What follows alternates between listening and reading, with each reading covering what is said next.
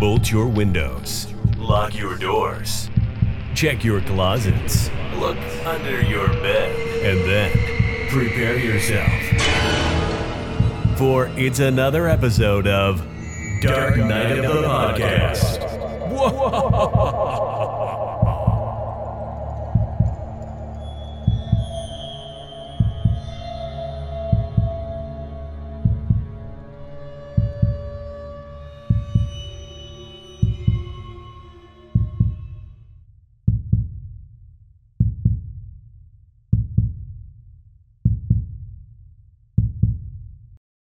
Happy birthday to you. Happy birthday to you. Happy birthday, Mr. Escamilla. Happy birthday to you. Clap, clap, clap, clap. The audience is erupting in cheers. Oh my God. Blow out those candles. Ooh, I'll blow out more than the candles. With that kind of serenade. I know. My God. Steamy. A steamy birthday wish. Everybody, it's Troy's birthday week. It is my birthday week. Thank you, Roger. It's been a great one. It's been a great one. And we are back at Dark Knight of the Podcast to celebrate my birthday week with a very special title. A very special title that is very on the nose, dare I say. Of course, this was a title that I knew we had to cover it. I knew it. And what better time to do it than now? But yes, folks, happy birthday to me. That's the whole theme of this episode. And you know what, guys? If you want to be nice and you want to do a little something for me for my birthday, you know what you could do that would make me super happy?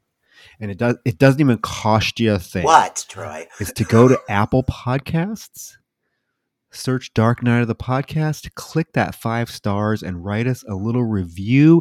We are up to 39 ratings, Roger. We got a brand new 5-star review somebody left us that was very nice. That's all I want for my birthday. Seriously, that would make me so happy to see 3, 4, 5 more reviews or more 5-star ratings pop up for the podcast, because that would mean the world to me. Or, hey, if you want to shell out a few bucks towards me, check out our Patreon.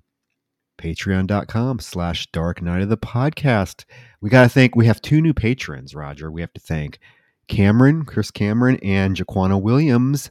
Thank you, guys. They are enjoying the plethora, and when I say plethora, I mean that, of bonus content we now have on this Patreon page, guys. You are missing out if you haven't gave it a gander. There are over 30 bonus episodes up now, including how many? I think 16 full-length reviews. I mean, we're just churning them out. Oh my God, it's a lot. It's a cornucopia of material. I mean, there is so much to listen to. I was looking actually back over the titles because I wanted to make a graphic to promote the Patreon and the films that we've covered, and we have covered some really, I think, interesting films that I think, God, I want more people to hear these episodes because they're so good. We did fucking Clue. A good one. We did Obsessed with Beyonce. I know. I mean, we've done some great ones. So check it out, guys. Little birthday love for me. That's all I ask. He ain't asking for much. My God, it's I ain't pennies. asking for much. No, all he's asking for this birthday is that whatever you give to him, you make it bloody. Right, Troy? The bloodiest. Which the bloodiest of birthdays. The bloodiest of birthdays. And come on, how more flawlessly can we transition into the title we are talking about this evening? It is the one and only fucking bloody birthday. What a treat. This movie, I mean, I'm sorry, but what more could I ask for from a film of this era? If I'm going to ask for it, Troy, this movie gives it to me in spades. Oh, I mean, this movie has everything you can, I mean, where do we even start? The dance numbers, load. There's dance numbers, topless dance numbers. There's random topless teenagers fucking in every nook and cranny of the small town. There's the most inept police department in fucking existence that I've ever seen in a movie. I mean, these people, good grief. And the single most maniacal children we have ever seen. Well, I mean, two of them. Two of them. One of them. One of them's.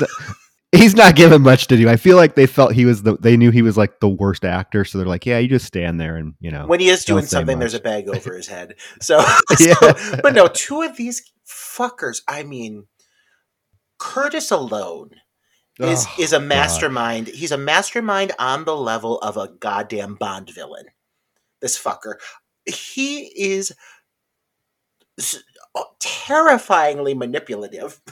First of all, he is a loose cannon. He is screaming at people left and right, and people are like okay with it. And this guy is he's fucking crazy. He is the reason I do not want children. But we got to acknowledge though that you know who this actor is, right? I don't. I mean, this is Bill Jacoby. He went on to be in Just One of the Guys as Joyce Heiser's annoying brother that taught her how to, adjust himself. He was in a fucking episode of Golden Girls as Blanche's smart alecky grandson that comes to visit. You remember that episode? So he's got a type, is what we're saying. That's this little fucker. That is this little fucker. Listen, I ain't saying he's not good. He's great, but he's just absolutely detestable. Every second he's on camera in this movie, every second his face is on that film, you can't stand this kid. And same with the fucking little blonde broad with the braids. You know who I'm talking about. Is it Debbie? Debbie. I fucking hate her so much, but I guess that's the goal. I guess like the goal of this movie is to somehow, some way manipulate you, the viewer, into hating children. And it succeeds because I fucking hate these little pricks. Oh, yeah, they're awful. They're awful. And you get a sense real early on in the film just how fucking diabolical and relentless these little fuckers are. Yeah, so Bloody Birthday, which was released back in 1981, around the same time as another birthday slasher film that we covered, Roger, Happy Birthday to Me, which I think we could all agree. I mean, I don't think there'd be much debate, maybe. I think Happy Birthday to Me is the far superior film. But that's not to say this one isn't just an enjoyable, sit back, have some popcorn, have some laughs.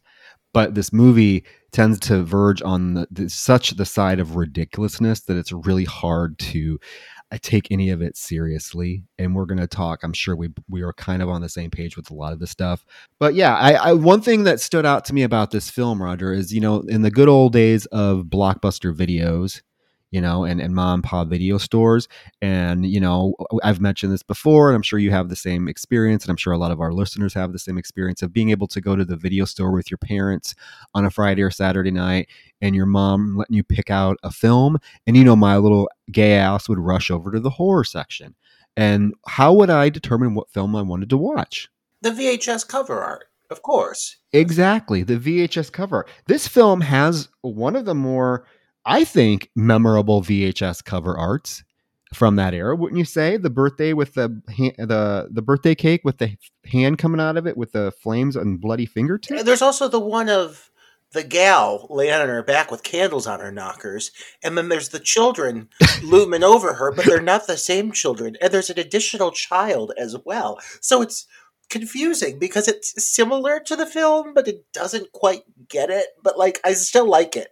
I've never seen the one with the candles on her knockers. I'm going to have to Google that. You will find it. You will find it. Okay, but I like the one. I'm fond of the one with the hand coming out of the cake. That's a very traditional one. That always, you can bet your bottom dollar that caught my attention as a child. I was like, that is it. And then watching it and realize, oh my God, this is a film about kids that are fucking killers. Up until that point, there wasn't really much like that. Also, think about it. There is that movie, and I find the structure and some of the personalities of the children are very similar to the film, and we're gonna have to cover it someday. It has Leif Garrett in it, and Rosario from Will and Grace is in it. It's from like '74. It's called Devil Times 5. Have you seen that? No, I haven't seen it. Okay, it's a killer children movie. Okay, it's like five little fucking brats that are terrorizing these, like, the three couples that are staying at this like lodge. And there's like the infamous scene where one of the kids puts a piranha in the woman's bathtub. It's ridiculous. But I mean, the kids, some of the personality traits really remind me of that film. So I'm wondering if the filmmaker behind this film had seen that. But then also, like, the children, we just covered the children a few episodes ago. That came out around the same time. So it's like there was a slight little moment in slasher history where killer kids kind of became a thing. But this was really, I think, the first film that I personally saw that had children as the villains. Well, and the thing about this film and the approach it takes, and you touched on it a little bit earlier, but it's not like the storyline here is slowly like developing only to reveal that, halfway in or so, it's actually the children that are doing it. No, this movie, like, right off the bat, as soon as you get to present day, killings are happening, and these children couldn't be any more obvious if they tried. Like, it is clear that these children are killing people. Their motivation is apparently an eclipse, but I think it's just because they're all fucking assholes. They're just going around killing people willy-nilly. And they seem pretty okay with it. So it is interesting in the approach that you do get introduced to these kids and they're given elements of, like, personalities. Like you mentioned the personalities earlier. One thing about the children is, for the most part, as soon as those kids were, like, under that, like, toxic gas influence, whatever the fuck happened, they were basically void of personality. They were all just kind of like zombies. So here, with the kids actually having the chance to have dialogue, have emotional responses, have outbursts, it's just a lot more material to make these kids, like I mentioned before, more and more unlikable. It feels like when they wrote the script here, they weren't scared to go there with making the kids just really the villains of the movie in every sense of the word. Yeah, and the whole backstory about why they're supposed killers, I don't know. I honestly don't know if it was even necessary. In fact, I think the film would have been much more creepier and disturbing if that wasn't even part of the plot. That you just got these three fucking kids that had a strong connection, and guess what? They're just little assholes. Murderous little assholes. I tend to believe that would have made the film a little bit more, like I said, disturbing. Because the film starts, we'll get right into it. The film starts with a hospital, the windiest fucking hospital I've ever seen. I mean, the wind is just hooting and hollering. It looks like a goddamn tornado. And this nurse is out there standing there smoking a cigarette, watching the solar eclipse. And this doctor pulls up Roger, which is none other than Jose Ferrer, who is literally in the movie for like 20 seconds. He has like one line. He's like, "Oh, we better go in and deliver those babies and quit staring at this eclipse then." And that's it. But the whole story that we get is that these three babies were born at the exact same time, on the exact same day, during a solar eclipse. It's nonsense. To be honest, like, let's be honest, it's fucking nonsense. The whole need to have there be some kind of, like, fantastical element to this. I completely agree with what you said in that it would be so much more effective and just creepy if these kids were just naturally, it was their natural instinct to just kill because they're shitty. They're shitty people, and that's just, like, what they've become.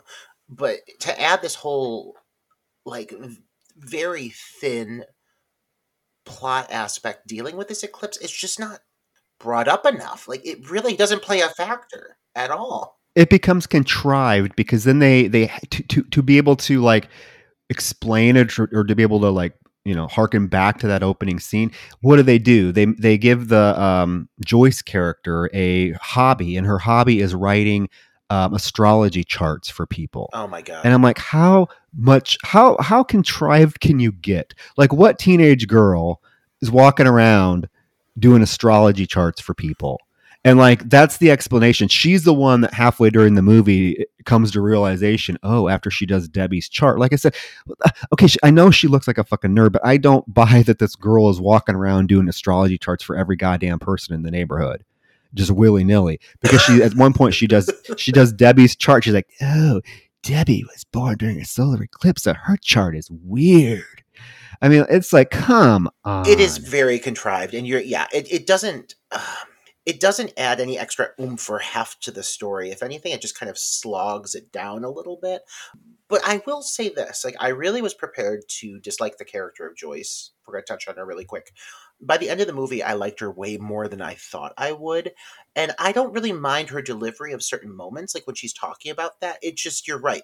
It is a very weird, like, character trait for her to have. Yeah, I don't mind her. You know, upon the subsequent viewings for this particular episode, she kind of grew on me. I remember, like, the first couple times watching it, I thought she was, like, horrible. Like, I could not stand the character. But, you know, I mean, she seems, as I'm older now, she seems a lot more relatable and a little bit realistic, minus some of the, like I said, the forced personality traits or character traits they try to give the character to advance the plot or to explain certain plot elements. I mean, other than that, she's fine. You know, it's Lori Lethin. She kind of is one of the undersung scream queens of that era, right? I mean, she did this film. She did The Prey, which she's actually pretty good at, and she did Return to Horror High. I mean, so she has some horror under her belt, so she's not terrible. It's just, yeah, the character is just given some weird choices, and I think that's the case with everybody in this movie. Like, one thing that really, I think, makes this movie a tough sell is how, like, oblivious everyone in this film is to the fact that it's blatantly obvious that these kids are the one that are killing everybody. Like, these kids are not trying to hide it. I mean, you're trying to. We'll get there. We will get there. But, and it goes back to my point about, like, who the fuck is running this police department that they can't figure out 3 8-year-olds are they're not clean. They're not cleaning up. They're not wearing gloves. It's not like they're leaving bodies in the front yard. It's not like I mean, good. These are literal children, like, in every sense of the word. She has pigtails. The one has a bowl cut. Like, they should not be intimidating in any way, and they still really aren't, but somehow they're capable of just extreme violence. I don't know where it came from. Apparently this eclipse. And so now we come up on this cemetery sequence, and right off the bat, people are just making out in cemeteries. We've got some light breast fondling. Is it me, or was this actresses? Okay, so these are supposed to be teenagers, right? It's Annie and what was his name? Tom or something? Okay, they're supposed to be teenagers because they go to school with, you know, Bev and Joyce, right?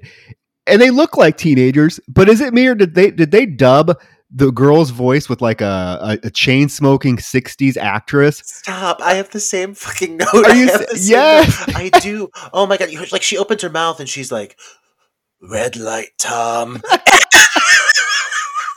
They're playing this rape game called Red Light, Green Light, where it's called Ambulance. I'm sorry, it's called Ambulance, and he's driving the ambulance, and he's like, you know, you just tell the ambulance when to stop at the red light, and, like, he's going all up down her thigh and everything, getting ready to squeeze on her honkers. Like, he just starts. We get more screen time is spent on this woman's breast than is spent on her actual face. Well, yeah, and she tells him red light, and then he's like, "Oh, do you really think an ambulance would stop at a red light?" And he's like, fucking starts fingering her. I'm like, well, that's kind of date rapey, but hey, whatever. Yeah. But this broad's voice is dubbed with, I don't know who Mercedes McCambridge, I don't know, but it is ridiculous. But she's like, "I want to get out of here," and where do they go? They fucking start fucking in a goddamn grave hole.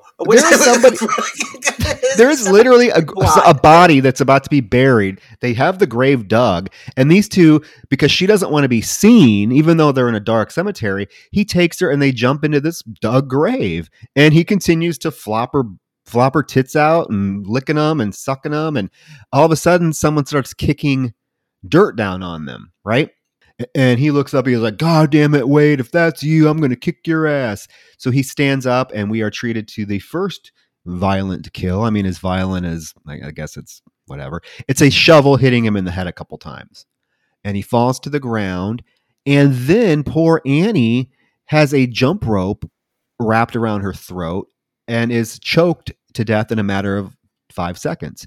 And she's lifted off the ground. There's a couple of shots of her little bare feet flailing as she's being pulled up, which, knowing who the killers are, unless it was all three of them pulling her up, I don't know that they're going to be able to lift a teenage. You're not telling me Debbie is lifting a teenage girl off the ground. And it's inferred heavily that Debbie is the one that kills with the jump rope, right? Because we see her numerous times trying to strangle people with this fucking jump rope. Troy, imagine like the view from above of like these three children all gagged together with this jump rope lifting this poor woman from the ground. Like, it's just so implausible, and frankly it's absurd, but I love it. I do, I will say that yes, it's kind of like lackluster in the execution of like the shovel to the head and so forth, but in my mind it read that like they were both just kind of knocked out, like she passed out and he was knocked unconscious, and then they were like buried alive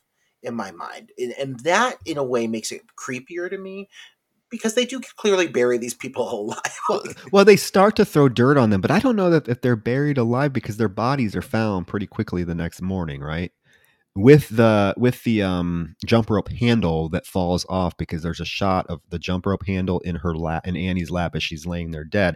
I will say I do like this little moment where after like Annie strangled the boy, her boyfriend like comes to consciousness again and jumps up and tries to like save her and gets whapped in the head a couple more times. I thought that was kind of a little effective touch, but I don't know if I guess I did not get that they were buried alive, because of the fact that the bodies were found like the next day. The fucking sheriff's at school, literally. Okay. The sheriff is at this elementary school, basically accusing all of these children of being murderers. And the ones who are murderers couldn't be any more obvious if they tried. They're just sitting there making faces, chuckling about it. Debbie's just looking like a total fucking bitch the whole time, rolling her eyes. But they're very obvious about this, and I don't know how people are picking up on it right off the bat. Oh, it's insane. It's insane. Before that scene, though, we are introduced to our lead, who is Joyce, played by Lori Lethin. Just a quick little moment where she's at home studying. She's doing her astrology charts, as we see. It's all these astrology books and these astrology charts are laid out on the coffee table, and she makes herself a little sandwich, and we get this little ominous moment with a shot of the knife on the counter and like someone approaching the window and the window opening and someone crawling through. So we're like, oh no. But it's just her little brother, Timmy. I'm fine with Timmy. Timmy actually is pretty sensible. Yeah, and I like the relationship between Joyce and Timmy. I think it actually is very natural. One thing I really want to acknowledge at this point is the size of the headphones that Joyce is wearing, because they're gigantic, and this fucking massive contraption she's working on in front of her. She couldn't be any more distracted, and this kid just absolutely sucks at being discreet as he sneaks in through the window, because like literally this woman's headphones on her head are the size of like fully developed 2-year-old children. They're so big, like they're just like, and she like somehow manages to notice him sneaking in. I don't know how. I was distracted by those fucking headphones. Goddamn. It's not their only appearance in the film. So they come. But she asks him why he's sneaking in the window. He said he was outside feeding the dogs and he got locked out. I mean, okay, I guess they're trying to make him a suspect, particularly with the next scene coming up with the sheriff in the classroom, talking about, if you were in the cemetery last night. But I don't know. Okay, so Roger, answer me this. You're a sheriff, right? And you find 2 teenagers brutally murdered in your local cemetery. Would it be on your radar for like the first place you're going to go to question people is the local elementary school? Man. Is it like I need to go talk to that second grade class? Show me that prison lineup.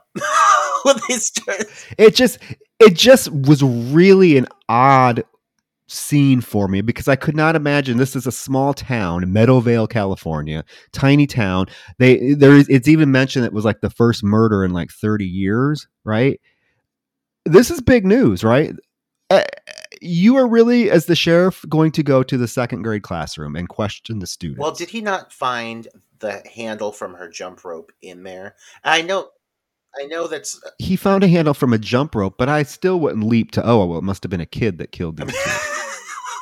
I mean, but it is the thing. It was. I know it was. I know, but I'm talking about like from a law enforcement perspective, like not knowing. I would not be like, oh, well, I think it was a second grader that I better. If we haven't made it clear by now, Troy, I do think, and listeners, I think we'll all agree at this point, this is a movie where it's best just not to question or ask. Like if I was really going to sit here and like nitpick like the implausibilities of this film, I would have a laundry list that like went out the door. Like there are so many aspects of this film that just feel like disjointed and weird and just like not totally like realistic or believable.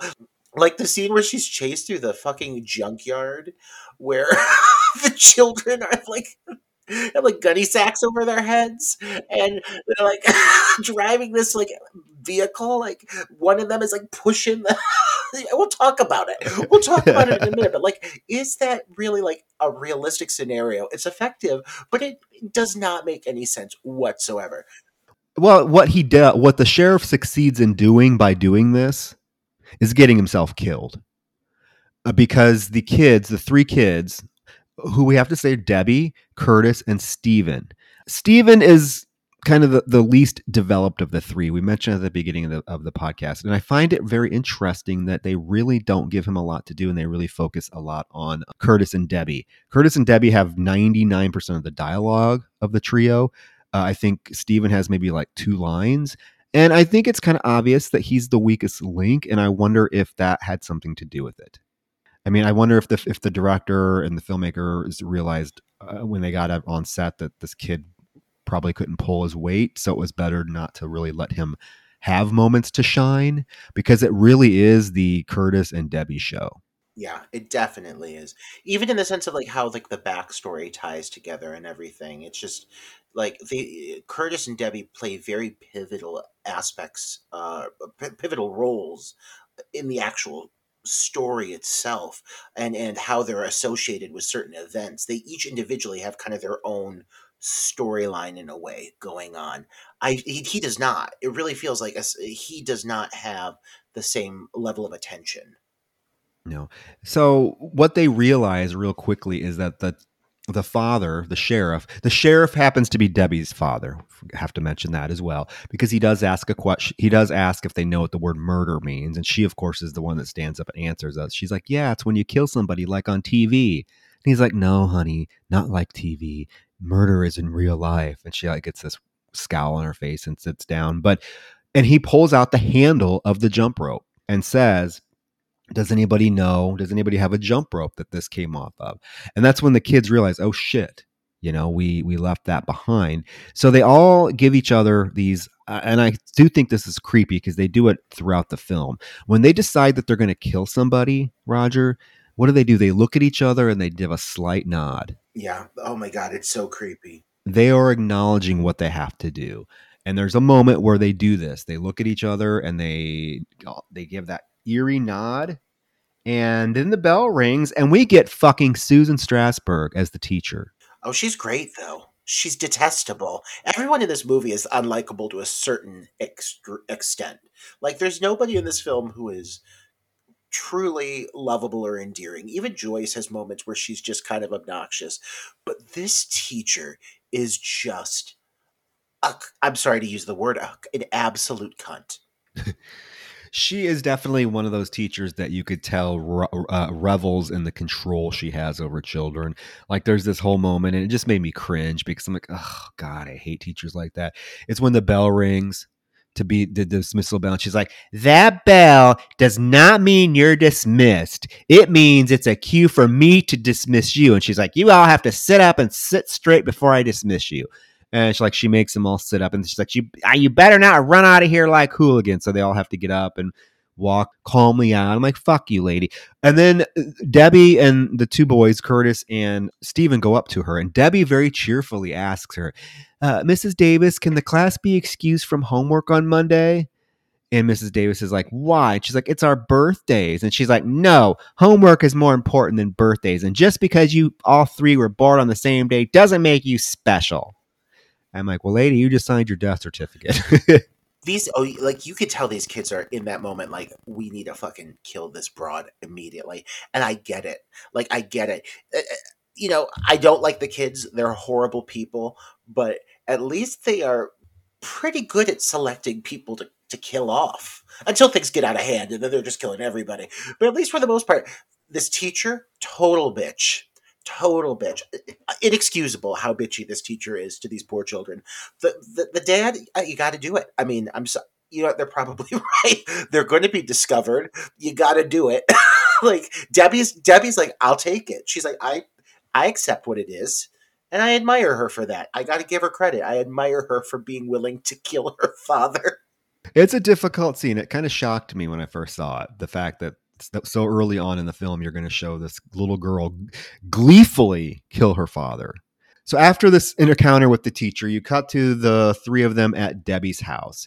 And this little brothel that she's running, I mean, this little girl's fucking a little madam. She has a whole incomes coming in from letting people fucking spy on her sister, doing extended strip teases in her bedroom after school every day. And Miss Debbie is just raking in the money. And we got to say, folks, if you're old enough to know who we're talking about, if you're old enough to remember the good old MTV days in the 80s when they actually had music videos and VJs, they called them, not DJs, VJs, you have Julie Brown, who was one of the prominent VJs on MTV. This is who plays fucking Beverly. And I got to say, Roger, this fucking strip tease goes on forever, and you get a lot of tit.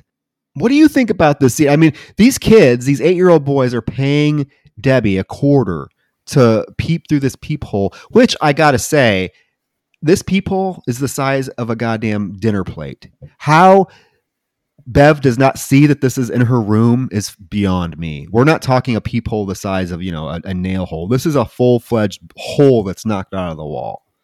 I got a few things I got to say. First of all, I keep feeling like I hate Debbie, but I constantly also have to give her flowers because she's making strong choices beginning to end in this movie. She's willing to off her father for her own betterment. I tip my hat. She is an entrepreneur. She is finding opportunities when she sees them and she's running with them. And I have to say, the peephole, the fact that the sister doesn't know this peephole exists at this point means she is oblivious. And if anything, she's brought this on herself because the hole in the wall, it is literally probably like a 2 foot by 2 foot. Like, I mean, it's not that big, but like, it's gigantic. And like, imagine the day that Debbie stumbled upon this random scenario, finding that her sister does in fact perform multiple minute long dance numbers in nothing but her panties, or if even that. She takes her panties off. I just find, I know it's editing. It's these kids are obviously not really watching this in real life, but the way it is edited together, it is very prolonged, and it just becomes a little uncomfortable and dirty to watch these like little 8-year-old boys, especially the blonde. It's like, oh, he's like really getting into it, and he's like, oh my god, oh, and we're seeing his perspective of Bev, Julie Brown, like rubbing her tits. There's a moment where she's like takes a boa and is like wrapping it around her body and wrapping it around her tits and like shaking her ass and pulling her underwear down. And like when she pulls her underwear down, Curtis is like, oh my God. And it's like, this is kind of not pleasant to be watching. I agree. But removing the children for a moment, I've got to say, like, we have seen some dance numbers in some horror films. We've seen a lot of them. And I can't deny the fact that Beverly's dance number, for what it is one of the best of them. I mean, she's giving it her all. Boobies are bouncing. She's moving. She's shaking. And the track is hot. I mean, she's just going. She's going. She's kicking. I mean, not really, but she's hitting her hips. Like, she's just feeling the song. She's fucking into it, like tossing her hair. And, like, I want to be uncomfortable, but I'm mostly just impressed by this dance sequence. Well, it's entertaining. It's entertaining, As gay men, I think we can appreciate this Yes. lovely woman, giving it her all. I like. I'm sorry. It's such a long. It's so long. It is. It's very long. It becomes like I was looking at my watch a couple of times. Like, how the fuck long is it going to do this? There's layers to it too. Like at first she just takes that top off and it's just boobies, and you're like, if you kind of think eventually you're like, okay, this has to like come to a conclusion, and then no, instead just like more clothing comes off, and it's like, and then there's the boa damn. number, the black boa she gets. Yeah. It's very erotic. And then doesn't she tries on two different blouses, right? She does. She tries on the first one and realizes she doesn't like that one, so she takes that one off and tries on the other one. All the while, these little 8-year-old boys are literally, it seems like, and I hate to say this, but the way they're framing it and making them make noises, you're like, these kids are about ready to jerk off. I mean, it is that disturbing and that just like, ugh. And Debbie is just sitting there. She's the whole time she has the pile of coins in her hand and she's just beaming. It is uncomfortable when you do contrast it back and forth. The dance number is so entertaining you almost don't even think about it at times. But yeah, you have to think like these are like kids, and they're like very aware of what's going on. Yeah. Yeah, the boys are very sexualized, like in this film. It's uncomfortable. Yeah, because it is because then the one, especially Curtis, seems to have a affection for killing like naked people. It's just weird. But I do want to say this about Bev, the Bev character. I like the character. I really wish she was given more to do, because she is such a sassy, likable character. You know who she reminds me of? And I really think in this scene, after this dance number ends, it transitions into a scene where she sees Joyce walking down the street with her school books, right? And she calls out the window. She's like, "Hey, Joyce, wait up." And she runs out, jogs up next to Joyce, and there's that tracking shot that Halloween did, right? I think this is the moment I find there are several moments where this film wants to be Halloween. And this is definitely one of them. Oh my God, it's glaring. Yeah, this is one of their, I think this is their homage. Instead of 3 girls walking down the street with their school books, you get 2.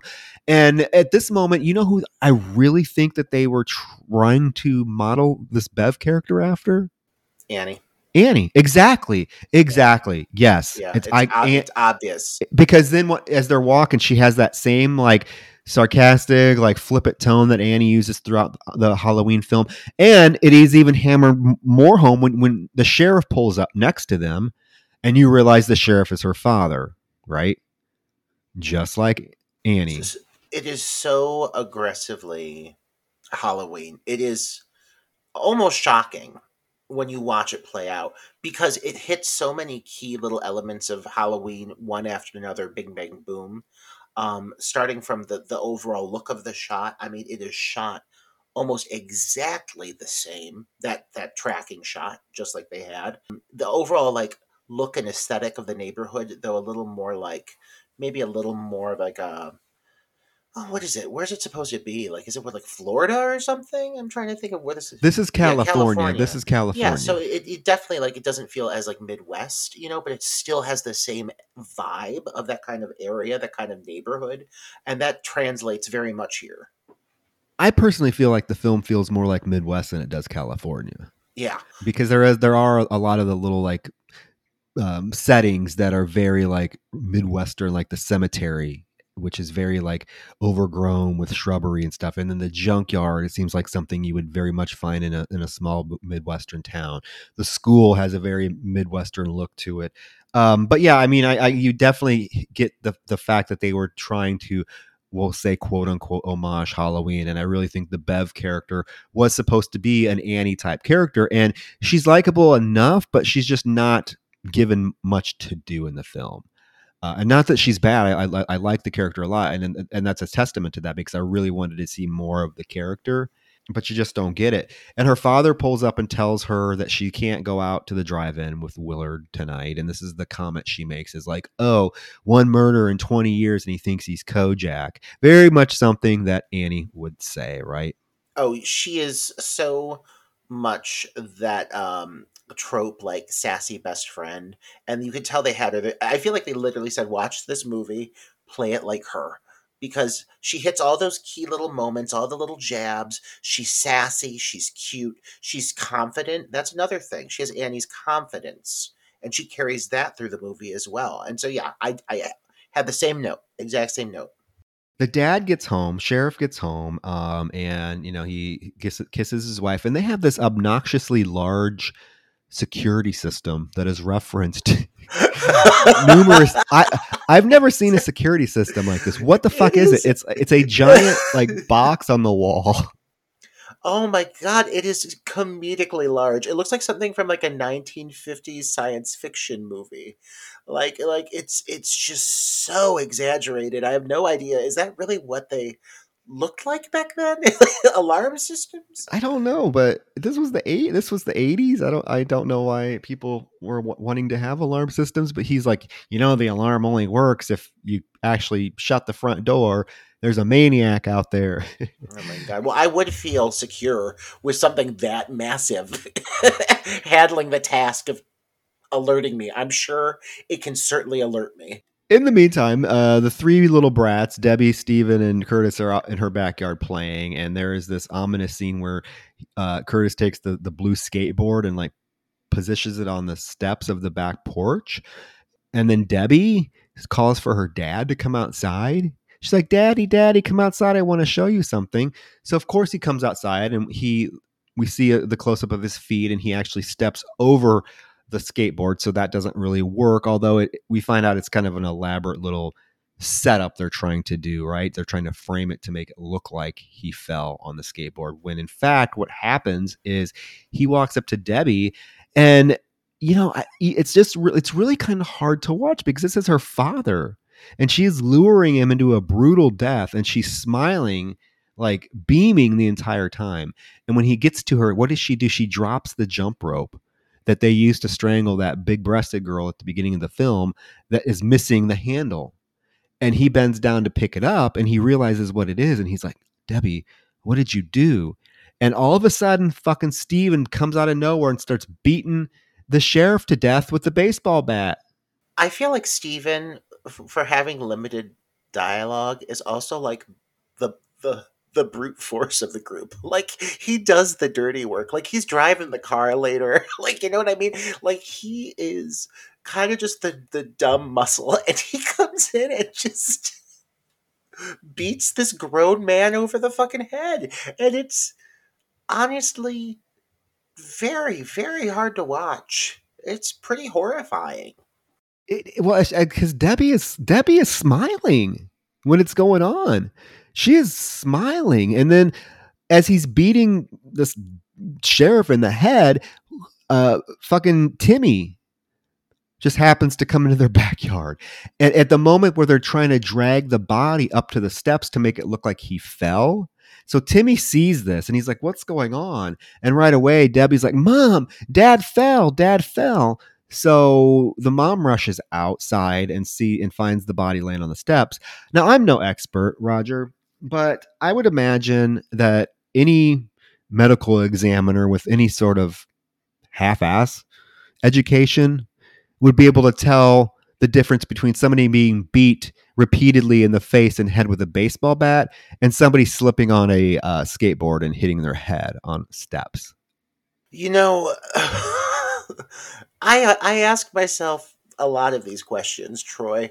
I do have to say that if I were to walk out there and look at that situation and see the very obvious wound from the pummeling my skull just took from that stick that kid beat me with, I would, if I saw this, or if I was, a bystander who saw me, I would assume that this had to be caused by somebody, because there's no way, based off of seeing this body, that it would have taken this kind of blow to the skull and be laying in this position. You get what I mean? Like, it just doesn't make sense. The way he collapses there, it doesn't match where the Yeah. wound is. Like, I don't know. And like, I'm curious as to how they would explain, how these children were planning on explaining that really making sense. But I do think it also is, it makes sense to me, the fact that these are 8-year-old kids. They are maniacal, but there's also shit they don't know. Like the sloppiness,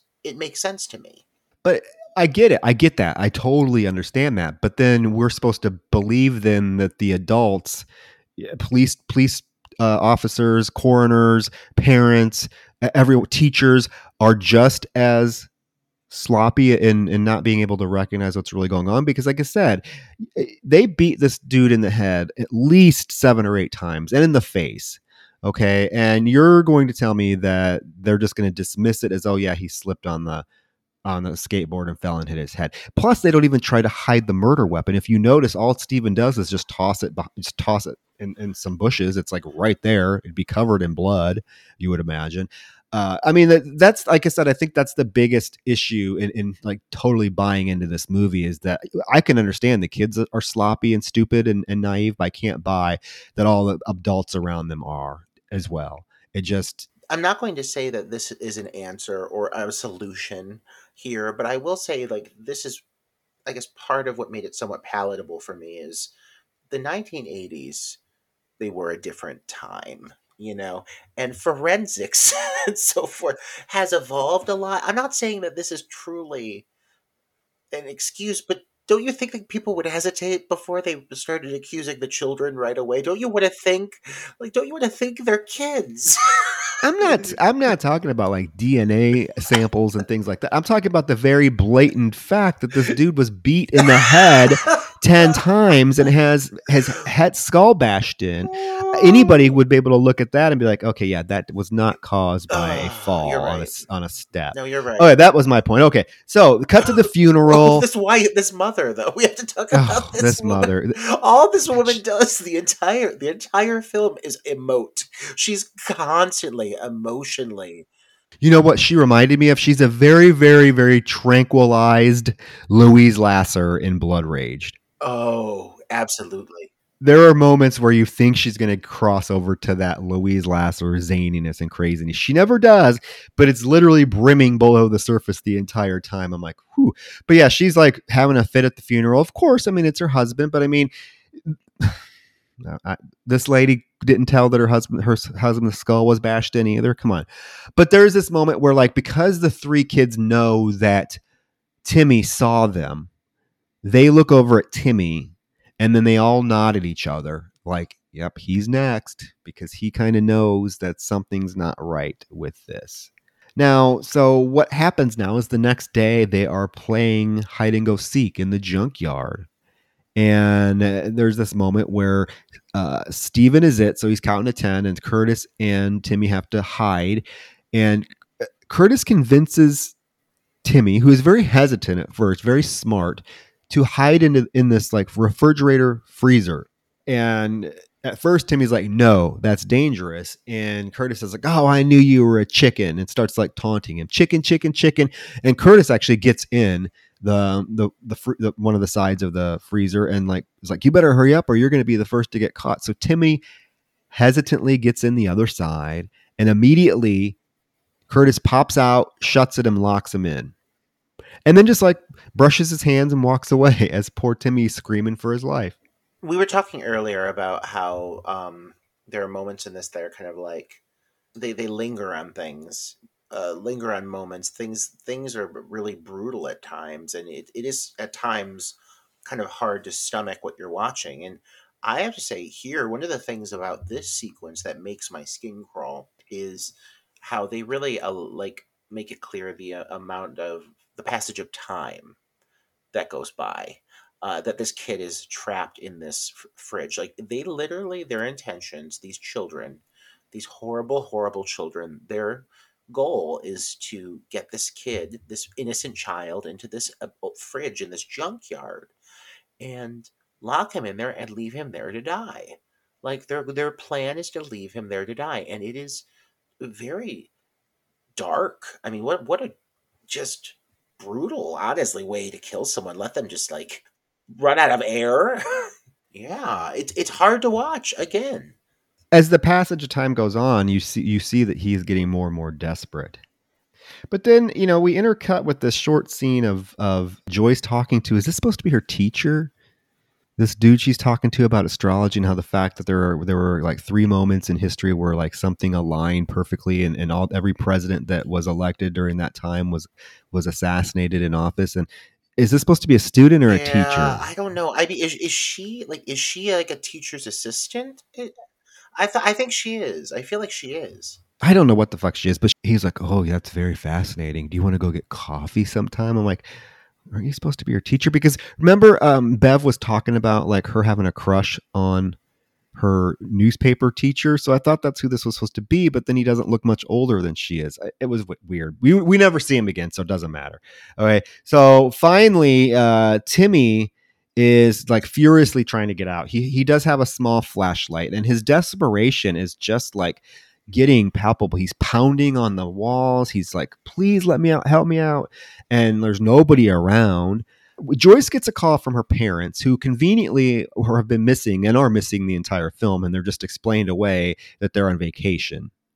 So we never have to actually see her parents, and it actually explains why there's like no parents around her Timmy, right? So she talks to them briefly, and then it cuts back to Timmy inside the freezer, and he is a pretty resourceful kid. I mean, his MacGyver mode kicks in, and he sees like this metal piece that's attached to like the side of the freezer, and he's able to like pull it off, and then he uses it to shove it up between the slots of the doors and slides it up and down really fast until it unlatches, and he frees himself. I'm like, you go, Timmy. This is a moment where I was like, I like this character. I do like the fact that when he opens the freezer door, like we get some like Rocky type music, like Championship Oh my Eye of the God. Tiger type music playing. It's like like it's victory music. And he gets home, and you could tell this poor kid has been through the ringer. And Joyce is like, "Where have you been?" And he is like, "Curtis locked me in the freezer." She doesn't believe him. She's like, "I don't. But you're quit lying. All you do is lie."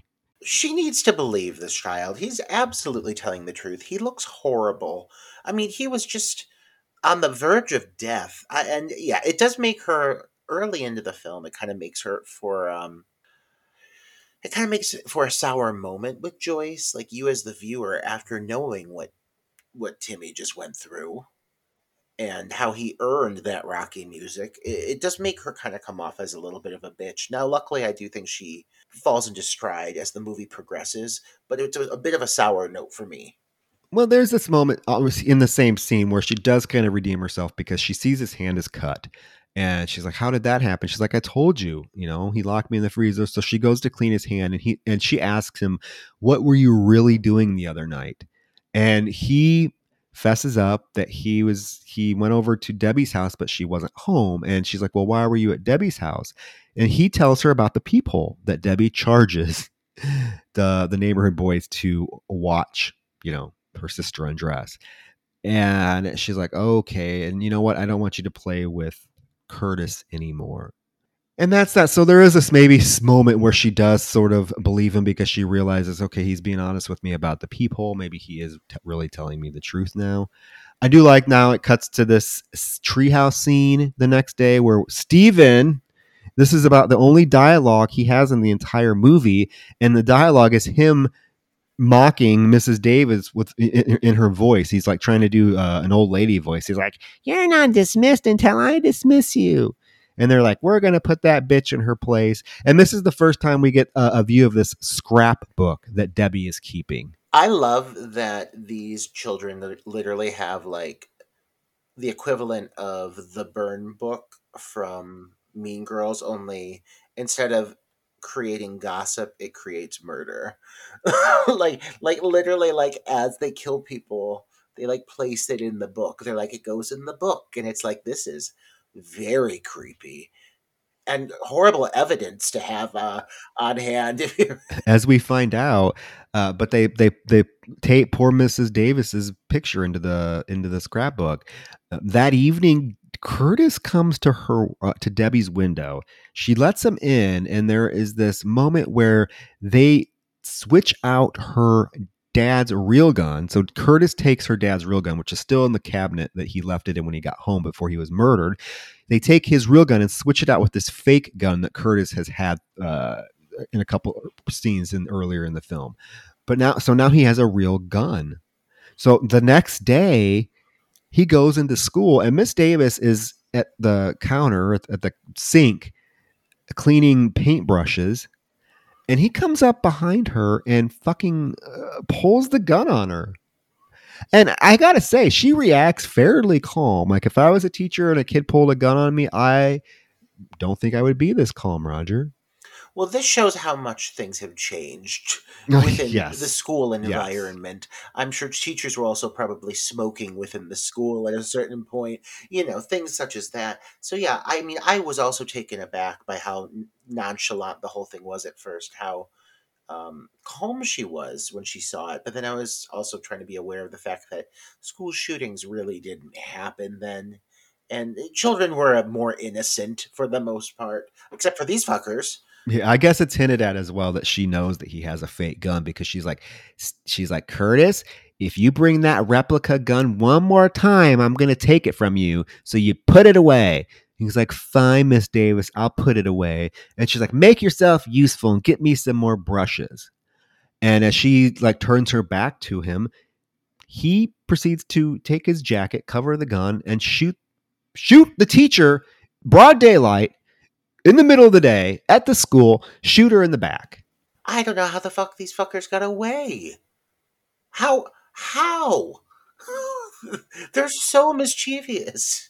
I don't know, but Debbie's out there kind of keeping watch when Joyce and Timmy show up, and she's like, Timmy! So Debbie distracts Timmy while Joyce goes in, and she like notices that there's a few things awry around the sink. One of the sponges has blood on it, but I'm assuming she just thinks it's paint. There is a scene, I guess it's supposed to be suspenseful, where now Steven has the gun and he's hiding in a closet, and he keeps pointing the gun at Joyce, and we get some ominous music like he's gonna shoot her. He never does, and what happens instead is Curtis takes the opportunity to run out of the room while Joyce is distracted. So she hears the door shut, and she goes and looks out, and she sees that Curtis has now joined Timmy and Debbie. And as Curtis approaches Timmy and gives him this fucking smile, that fucking smile, I do not blame Jimmy one fucking bit, because he literally starts beating the shit out of Curtis. Just wailing on him. He punches him in the face and gets on top of him and just starts aggressively punching him, saying, chicken, back. It's like he's violently beating this kid. And I love that they found this woman, a horrible woman. Her acting is atrocious. You know what I'm talking about? The teacher? Yeah. Oh, that like elderly woman that comes running in. Yeah, in her clogs. And she's like, you leave him alone. Are you all right, Curtis? Her line delivery is so cringy, and we don't ever find out like if Curtis like was he injured, like he just got the shit beat out of him. It's never really mentioned again. Back inside the classroom, Joyce hears something, so she goes to the cupboard, and Mrs. Davis's body falls out of the cupboard. This is the third body now, and that has been found in the last 2 days, and nobody knows who the killers are. Even though, again, it's blatantly obviously Joyce knows the kids were the last ones in that room. She knows it. And like, that's what I was saying earlier. How is nobody acknowledging the fact that all signs are pointing to these children? Even there's that moment where Joyce comes like out of the classroom and she steps outside. Doesn't she even see Curtis like approaching the kids from her direction, like her? So yeah. It all is just very kind of obvious to me, and obvious to, I'm sure, the viewer as well. But I mean, again, who would want to suspect a child of murder, even though in your gut you know what's happening? I think people are just avoiding acknowledging it. Exactly. But not only that, it's like everyone in the town just seems so like non-bothered by the fact that these people were just murdered. You would think that if a teacher that was murdered inside of a school like this in 1981, that it would be a big ordeal. Like they would shut down the school. They would shut down. I mean, there would be, I would imagine there would be a lot of panic and a lot of things put into place to keep people at bay. No, this town, all they care about the next day is a fucking birthday party. Oh God, what a party though. Everyone in the town attends this birthday party after this poor teacher was just gunned down in her classroom. I love this birthday party and this cake. Ugh. Decadent. So this cop takes poor Joyce home. She gets home and she sees a note on the door that says it's from Timmy, and it says, "I'm in the junkyard playing, Timmy." First of all, she's like, he can't keep his promise. Do you not know your brother's handwriting? And do you not know the fact that if he told you he wasn't going to play in the junkyard, he probably wasn't in the junkyard? But she goes to look for him. There is this scene where Timmy is walking home by himself and Debbie is up in her treehouse. She calls him up to come up and hang out with her. So he does go up for a moment, and there's this, I guess, a little suspenseful moment where he sits on the ledge of the treehouse, and below him is this like metal pole that is sticking up from the ground, and we think that Debbie is going to push him off of the ledge onto it, but she gets distracted by a phone. What I like though about this whole moment is he is so like oblivious to it. Like you as the viewer know she's like, I just want to fucking push him on that goddamn pole. I want to so bad. But she's like timing it out. And then, yeah, she's distracted like right in the nick of time. But I really like these little moments because it just makes these kids seem so fucking sick, man. They are literally just like plotting death at all times. Yeah, that's all they think about. I don't know, this eclipse fucked them up because they got murder on their minds. But I was like, would she really be distracted by a phone? But she is. So Timmy gets to live. He leaves and heads out. He does see her scrapbook on the way out, and he asks her, "Whose book is that?" She's like, "That's mine." He's like, "Well, can I see it?" And she's like, "No, it's a private book." So at the same time, Joyce is in the junkyard looking for Timmy. And this is the scene that you've alluded to a couple times where Curtis and Steven, they may be 8, but they sure know how to hotwire a car. And why is he's wearing a like potato sack with holes cut out of it over his head? It is creepy. He can't reach the pedals. So literally he's steering and Curtis is on the floor of the car pushing the brake and the gas. Well, he can't reach the pedals, but he sure can fucking drive that car because he starts hunting down poor Joyce. And this is where I really started liking Joyce because I was like, God, this girl is, again, determined to survive, much like Sally Hardesty. Joyce is like literally like cramming herself like between crevices and getting up on vehicles, avoiding being plowed over by this like rampant vehicle just running all over the place. It's kind of terrifying, to be honest. I mean, it's at times comedic because of the small children in the sack face masks, but it's still like very aggressive. Like, I mean, she does a good job. There is that pathetic moment where she trips in that like pile of wires. Yes, I love that moment. I love that moment though. Don't come for that moment. She's just like trapped, and I'm just like, like she's like.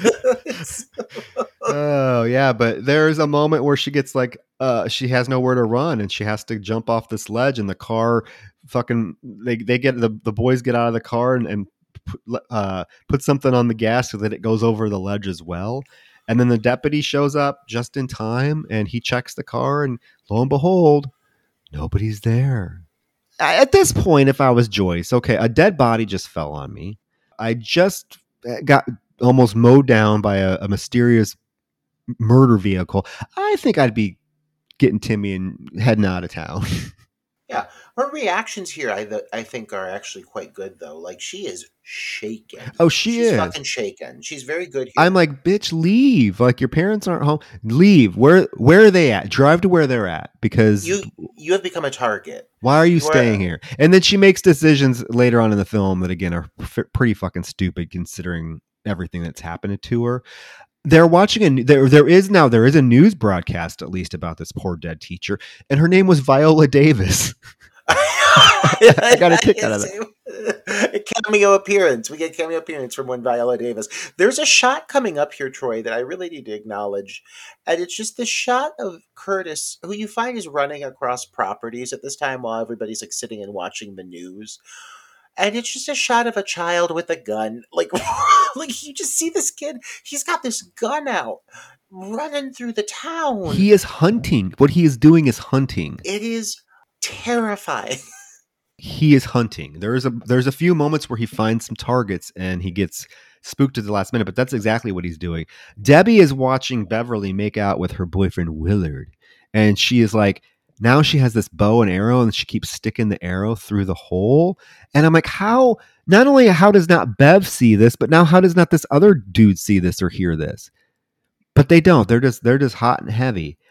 This is when we cut back to Joyce and Timmy, and they're talking about horoscopes. And this is the only moment that we kind of get that is supposed to allude to the fact that it was, I guess, destiny, astrology that caused these three to be the murderous little fuckers that they are. Because Joyce says that she was born during an eclipse when the sun and the moon were blocking Saturn.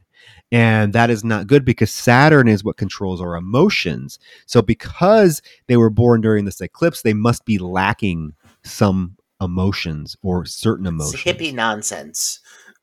Hippie nonsense. She figures out that it must be having a conscience, that they have no conscience. And fucking little Jimmy pipes in right away and he's like, yep, that sounds like Curtis. I mean, yes.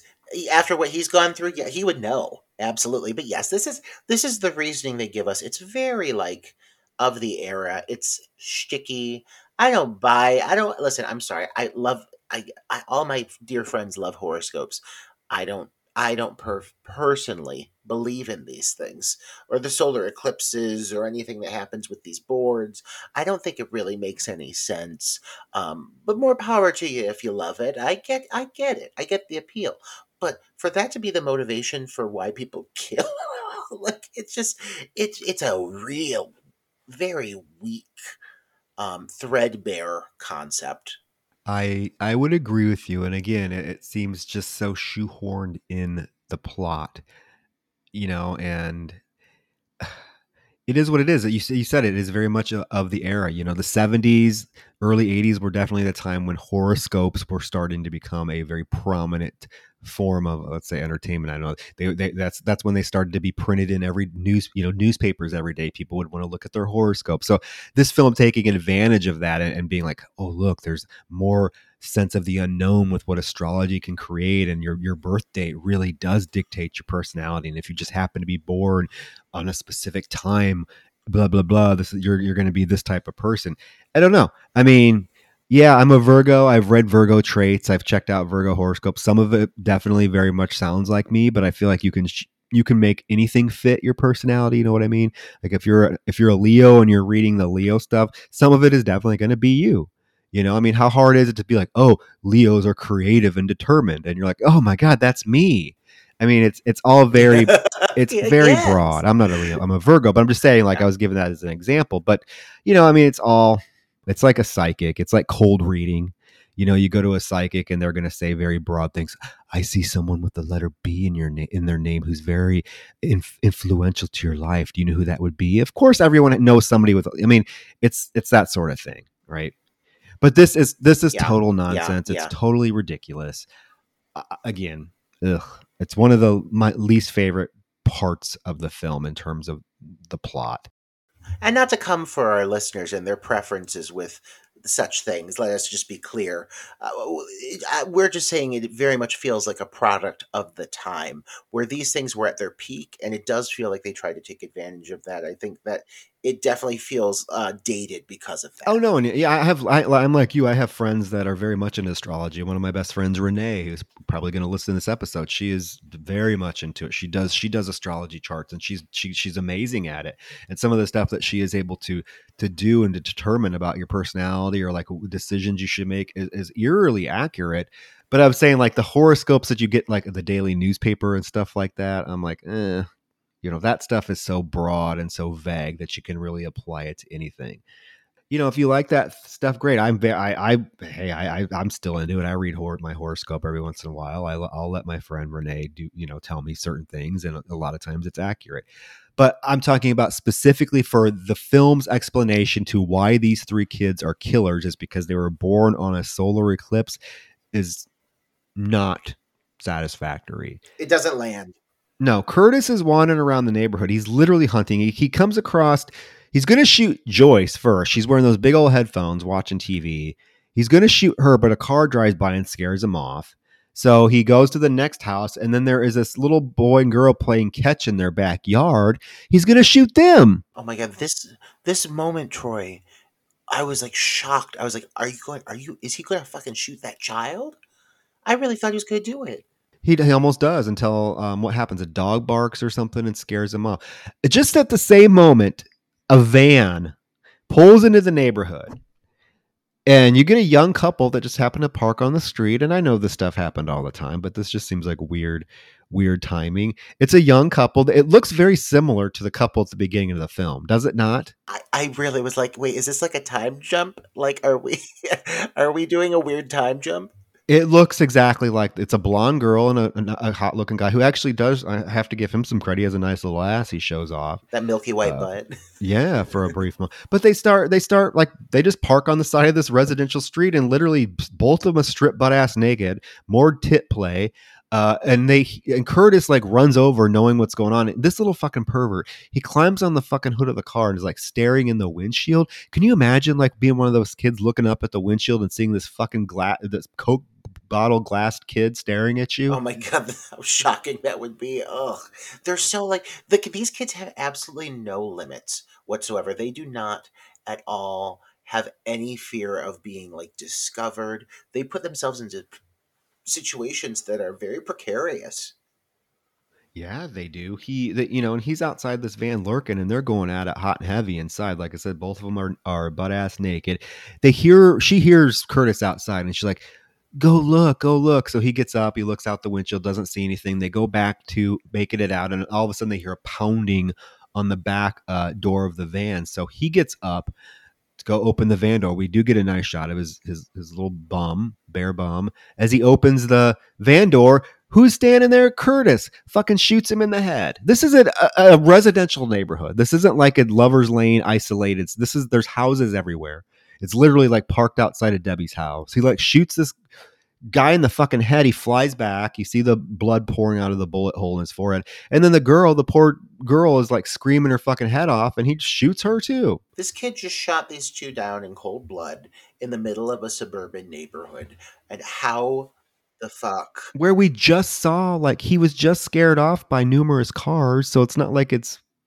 And then what did he do with the bodies? Because nothing's mentioned about these two kids dying. No, it never gets brought up. It's not a big deal in this town. It's not that big of a deal. Yeah, the next day is their birthday party, and there's no mention of two teenagers being found dead in a van right outside the house we're having this party at.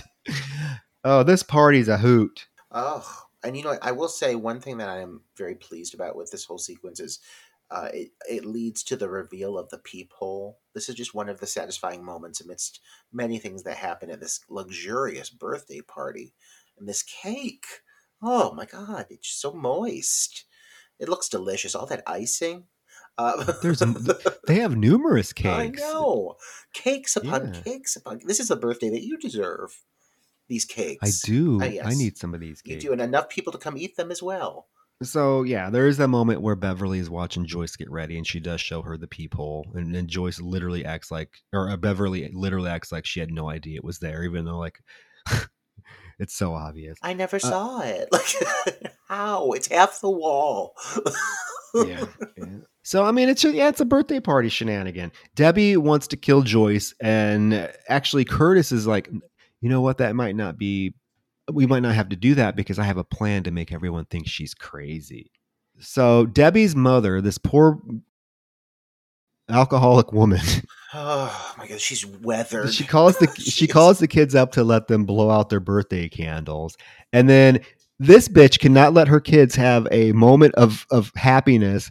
What's she do? She has a fucking breakdown at their birthday party. She's like, "There's my husband should be here." She collapses on the ground. I'm like, oh, for God's sakes, way to ruin your kid's birthday party, honey. She's savoring every second of the drama. She is not coping well at all. There is a point later I love where you just see her get dropped off at like a psych ward, and I'm like, you know what? Like, I get it. At this point, I get it. But she is not coping well. She's just not handling the trauma like, I don't know, perhaps a Jamie Lee Curtis would.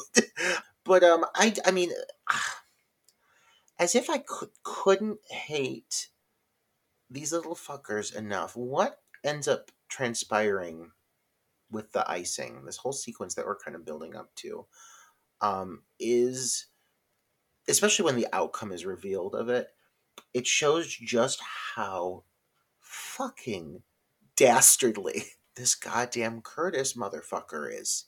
Just when you think he can't get worse, he gets so much worse. Yeah, and he definitely is diabolical. To come up with this particular plan for him is, yeah, it just shows that these kids' minds are just not right, because what kid would think to do this as a way to like get people not to believe her, right?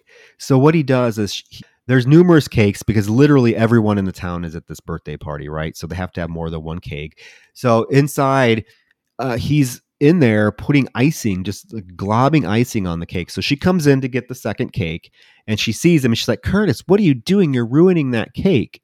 And he's just like, "No, I'm not." So she takes that cake, goes out. He's in there with the last cake, and he is doing the same thing. But at the meantime, he picks up a bottle of ant poisoning, and he, is doing his thing with the icing. She comes back in, and he immediately like stops doing it. And you can tell he's very blatantly trying to hide something behind his back. So she asks him what it is. He backs up. She approaches him. He drops it, and she sees it's the ant poisoning. Meanwhile, I love this whole sequence where we get all these close-ups of these townfolk just going to town on this cake. They're just eating it and acting like it's the most delicious thing in the world. Everyone in town is loving this cake, and you are just seeing close-ups on mouths. You're seeing children, you're seeing elderly women gluttonously gorging on this cake, and the whole time, you as the viewer, you're like, oh my god, this is going to be like a mass murder along the lines of, like, what was that? Was it the Heaven's Gate? Jim Jones. Heaven's Jim Gate. Jones. Yeah, Kool-Aid. yeah. Instead of Kool-Aid, it's the It's cake. the cake. I was like, he's gonna just kill this whole fucking town. But the outcome, in a way, is even. It's not more morbid, but it is just as dastardly. Because, like, yes, he is intentionally ensuring that people in the town have a reason to doubt Joyce. Because she runs out of there and starts literally knocking cake out of everyone's hands. Don't eat the cake. Don't eat the cake. And everyone's like, what? And then did you see that moment? It's never shown again. Do you see that one little boy that like grabs his stomach and bends over? Yes. What was that about? Yeah, I think it's something where he was like, I'm gonna die. Like, he's like, you know, oh god, I feel it already. You know, like. But Curtis comes out, and people are like, what's going on? And Joyce is like, he was poisoning the cake. He's poisoning the cake. And Curtis comes out, and he's like, I was not poisoning the cake. I saw the ant poison on the counter, and I was just going to put it back. She's like, you're a little fucking liar. And then his grandpa, this enabling fucking grandpa, was like, him. He's never told a lie in his life. Watch your mouth, missy. I hate that grandfather. I yearned to see that old man die. Oh, yeah, I know. Well, the grandpa's not having nothing of it. So he's like, give me that cake. Give me that cake. I'm eating that frosting. So he takes a big old fingerful of frosting and eats it in front of her. And of course, nothing happens. And then Curtis does the same thing with that shit-eating grin that I just wanted to punch. When Curtis takes a glob of that frosting and licks it off his fingers, and he just smiles at her, I just was like, oh, you little bastard. I've never wanted to hit a child more than I want to hit this fucking Curtis. And I'm not. And listen, let's be clear. I'm not looking to be hitting any children ever. I don't want to hit children. But this child, He is trying me in so many ways. And just to top it off, that fucking goddamn smile. You mentioned it a few times, and Troy, it really is the most shit-eating grin I've ever seen. It's just such a shitty little prick of a smile. I fucking hate him so much. And she grabs him and she starts shaking him. And the grandpa's like, "You leave him alone." She's like, You did this on purpose, didn't you? You wanted people to think I'm crazy." And of course, the grandpa's like, "That's my little grandson. He wouldn't hurt a fly." Fuck you, The grandpa. manipulation is insane, but also impressive to be coming from a child. There's a scene now that comes up where Joyce and Timmy are at home and they hear a noise and she grabs like a trophy and is like sneaking through the house trying to see if somebody's there. She comes to the patio doors and it's open and she's like, "Timmy, did you open the door?" And he's like, "No." And it's drawn out and it ends up just being her boyfriend. Let's talk about this boyfriend real quick, because this is like, I'm pretty sure, the only time we ever see this guy. It Isn't is. it? And he disappears. Yeah. I feel like this is a character that was in the movie and they like ended up, they had to cut him out, because you don't get any introduction even to the idea of her having a boyfriend until you get to this moment. I don't even think his name is mentioned, but apparently he's away at college. But he's here now, and there's this like tender moment supposedly between the two of them where she's telling him that she doesn't want to go to college, that she wants to stay home and be a reporter, blah blah blah. And I mean, that's about the extent of it.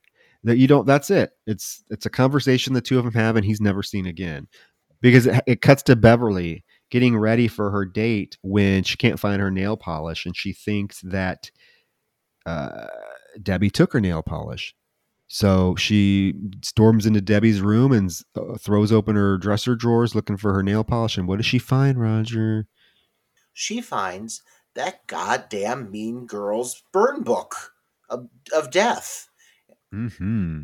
Yeah, with pictures of everyone that has been killed in the town so far, including their Yeah, father. dark shit. And Debbie comes in. And she's like, "You give me that property." And Bev's like, "What are you, some sort of little ghoul? I'm gonna go show Mom." And now Mom gets her big Oh my scene. God, never again. This mother's reaction, like, the thing is, all she has is big scenes. First of all, she doesn't have any moments that are anything on like a normal, average, everyday kind of calm demeanor. Everything she does is big, overblown response, but like, it makes sense because her life is just chaos and like everything is falling apart. But this whole moment where she sees this book and she's like, "I don't want Curtis in my house. You'll never see him ever again." Like, she loses it, and I get it. The thing is, girl, like, I get it. And it's about to get worse for you too, so get ready. Well, yeah, because Debbie tells her mom that it's Curtis's book. It's not hers, that Curtis left it over there. And so the mother says, "Burn it, burn it." So Bev has to take it to the fireplace and burns poor Debbie's Mean Girl book in the fireplace. Now, there is this moment where Debbie sneaks up behind her with the fireplace poker and is going to hit her in the head with it, but she turns around just in time. She's like, "Give me that." And then she like taunts her. She's like, "How do you like that, angel face?" Yeah, I like that they literally burn the burn book. Um, Deserved, because these children are horrible. Uh, but now you know that, unfortunately, Beverly is definitely on the shit list. Like, there ain't no way. Oh, well, she goes back to her room to finish getting dressed, and Debbie is pissed. So Debbie now gets her trusty bow and arrow and is knocking on the wall with the bow so that Bev comes over and gets inches close to the peephole. And it's like, "What are you doing in there, you little freak?" Now, okay, we've discussed this, but that hole was totally big enough that if Bev was 3 feet away from it, she's going to see that there's an arrow sticking out of the hole. It's played like she doesn't see it. So she gets to the hole, and right as she's nearing the hole with her eye, Debbie shoots the arrow into her eye, and that's the end of poor Bev. I really like the shot of her walking up to the hole. Like, it is a cool shot, but just logistically, it doesn't really work. Like, even if, like, if she launched either she fires the arrow and it somehow is strategically fit through that hole, which yes, it's a reasonably large hole, but still, it is not easy to f- get an arrow through a hole of that size. So either she fired it with great precision, great aim, but then I would expect the arrow would go all the way through the back of the head with such force. So then it leads me to also think that maybe she just jabbed it into her eyeball, like just a strong jab. But then, like, I feel like the end of the arrow, like the stick would get caught. Like it's not like that thing would go that like I don't know. It doesn't seem like it'd be such a clean transition. But somehow like she's up, arrow sticking out of her eye, and she's down. You know what I mean? Like it just seems like way too fluid to me. Does that make sense? It does. It does. It's a very awkwardly edited scene. Yes. Yeah, and kind of. I mean, it's a cool death in theory, but it just logistically doesn't make a lot of sense for everything because of everything we just mentioned. I really honestly believe that she would have seen the arrow. The hole is that big that you would have totally seen it and not inched close enough to have it shoved in your eye. And then, yeah, just the whole execution of the actual impact looks very awkward. But she's dead on the floor, and Debbie calls Curtis and Steven to come over to help her dispose of the body. Ugh. I was bummed. Like, you said like Beverly doesn't get a last screen time, and like yeah, she just definitely doesn't her character doesn't get to live up to her potential. Because it's still it's what maybe like halfway in at this point, it's a little bit past that, and she's gone now. She's dead, and it's disappointing because she was a lot of fun. She had a lot of character, but now we just get more of this mother just crumbling before our eyes. But they don't even hide the body. They put the body on her Oh bedspread man, and yeah. drag her out to the alley and just like leave her there. This And is then this is dark. That's but dark, man. we don't get any, like, how do they not know that she was murdered in her own house when she's lying on her own bedspread? Yeah, well, I mean, again, a lot of questions. First of all, the shot of her just laying there on the side of the street is rather horrifying. I mean, it really is a morbid shot. The fact that they just left her there like that, like just abandoned her body there. But then, as everything kind of like unfolds, the mother has this moment where she walks back in. She's fucking a mess, and she sees that Debbie is like scrubbing the carpet, and Debbie like says she's like, "Oh, it's nail polish. I dropped nail polish." But then like obviously the body is found reasonably fast, and the mother like I get it. Again, her life is crumbling. But if you're not able to put two and two together and realize that your child is now directly associated with both of your family members' deaths, like if you can't piece that together while looking at her literally scrubbing blood from the carpet, like I don't know. I mean, it's right there in front of you. It's right there. Exactly. And the body being found in your front yard on the bedspread. I mean, it's so obvious that she was killed in the house. So, yeah, this doesn't make a lot of sense. And you know what? They say fuck you to the audience. They don't even try to explain it. All they do is because they cut right to Bev's funeral and everyone's crying. Nobody seems to suspect anything. And after the funeral, yeah, Bev's mom fucking checks into a mental hospital.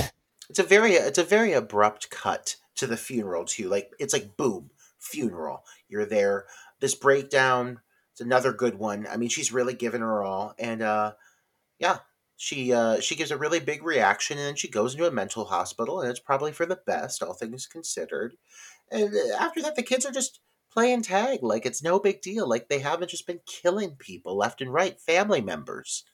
Well, and they're going to continue the killing streak too, because as they're playing, some boy there's this one boy throughout the film that's been like kind of a dick to him, which hey, he's the one that grabs his stomach and like hurls over, and then like at the beginning of the film in the classroom scene, he shoots a spitball at Curtis and calls him a kiss ass.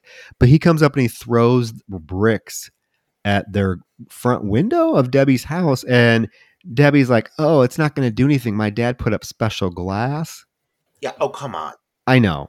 It's like, okay, you're trying to set that up so that what happens here in a few minutes. Okay. But they chase this poor boy down, and Curtis and Steven get him, and they're like choking him to death, literally, like on top of him, choking him to death. And he's kicking and flailing, and he happened to land like on the side of Joyce's house. And when he's kicking and flailing, he's hitting her hose, which is causing the sprinkler that's going off in her front yard to like move. So she has to go over and see what it is. And she sees them, that they're choking him. And Debbie sees her coming right away. And then Debbie's like, acts like she's Miss Angel. It's like, oh, quit it. You're going to hurt him. You're going to hurt him. And she like grabs Curtis and it's like, what are you doing? You were choking him, weren't you? And Curtis is like, you get your hands off me or my grandpa will sue you. A few things. First of all, Curtis is now entering a level of like right-wing conservative bile that he is spewing. Like, he is just crazy. The fact that this child is able to like speak to somebody like this, it's really like, I don't know. He does a very good job of it, but it's just like no holds barred, just outwardly hostile to her, and it really is very toxic. And it's a lot. It's a lot. He's a lot to watch. At times, he's uncomfortable to watch, just of the way he talks to people and how he has absolutely no regard for any adult, any superior. He doesn't give a fuck. He basically gives a fuck you to all of them. That aside, this whole bit with the sprinkler, I think, is really well played. I like this. I like how that's how she's lured over, and it does show that Debbie, because this is not the first time in the movie that Debbie has kind of thrown the other boys under the bus to avoid suspicion for herself. She had another moment earlier in the film where she did something similar on a smaller scale. She said the burn book was Curtis's. She blamed it on him. So now here we have this again where she kind of turns on them just to avoid the suspicion on herself. And it shows just what a little bitch she fucking really is. Well, and then that grin she gives, the grin she gives Joyce is it kind of at the end of the scene is just like, ugh, these kids. So they realize, the three of them realize that Joyce has to go. So her pick is now put in. Debbie must have went out and purchased a brand new scrapbook because now we have Joyce's picture going in the scrapbook. And as Joyce is doing some sharpening of tools in her garage, Debbie comes over to her and says, hey, my mom's not going to be home. Can you come over and babysit tonight? And Bev's like, sure. What time? She's like, 7. And, it's like one of those things where all this shit's happening. This little girl would be the last thing I'd want to do is babysit. You're like, her sister was just like, it's too much. But Joyce agrees. So as Timmy and Joyce are at Debbie's house, kind of getting relaxed, Curtis shows up at the window with Steven and they're like going to shoot her again. And Curtis is like, it's bulletproof glass, you idiot. And we get maniacal Debbie. Like, she knows how to bypass this giant security system. I like that. Like, at this point, the kids are just pretty much out in the open. Like, they make it very easy to be discovered. And then after that, they're not even like trying to be discreet about it. They are just coming at them from all angles. And this is definitely a siege. They're under attack now because she lets them in the house. Curtis messes with the security system. He like pulls wires out of it and stuff. Steven cuts the phone lines. I mean, they have a plan. They go into the living room. Again, poor Joyce has these giant headphones on. Timmy's asleep on the couch. Steven points the gun at Joyce and is going to pull the trigger, but Timmy awakes because he hears the click and he immediately says, duck. So Joyce ducks. And this fucking little boy starts shooting at Joyce and Timmy in the middle of this goddamn living room. It's wild. I mean, he's chasing them around, like shooting. He's shooting out the windows. He's shooting out the TV screen. They're running around, freaking out. There's this moment where like he runs out of bullets and has to stop to reload, and we see that it's only a 6-shooter, but that doesn't make sense here in a few minutes with the scene. But then like you have Debbie popping out of a fucking closet with her rope trying to strangle Joyce. It's wild. It's wild. Oh my god! It's they're absurd. popping These out kids everywhere. are like hell bent. They're hell bent on murder. It's like the scene in The Wizard of Oz where Glinda comes out and the Munchkins are like emerging from the bushes, only like violent, because they're like in every nook and cranny of the fucking house. But I do enjoy how this scene progresses. I just found it kind of jarring, not necessarily even a bad way, just a little shocking how at this point they don't even care that they're being discovered. Like they're not even like there's no way that they're going to be able to mow both of them down without at least being seen in the midst of it, you know? But they're not, it's not like where they're wearing masks. It's not like they're trying to hide behind anything. They're just coming in, arming themselves, and trying to fucking shoot or stab these fuckers to death. And it is a very violent concept when you think of it again, being children. It's like the strangers, but children. Yeah, I mean they're there. They have a mission. They have a goal, and the three of them work very well together to try to accomplish this. There is the moment where Debbie gets a hold of Timmy and gets the rope around his neck and is strangling him, but Joyce throws a lamp at her. I like that. Knock Debbie on her ass with a lamp. But they end up getting into Bev's bedroom and barricading themselves in. And all the while, like Curtis is outside firing multiple shots. Okay, so the gun we just saw, he had 6 rounds in it in the living room. Because he went through the 6 rounds and he had to reload, and we saw that it was a 6-shooter. In this particular scene, when he's shooting into the bedroom, count how many bullets he's firing, because it's probably 30.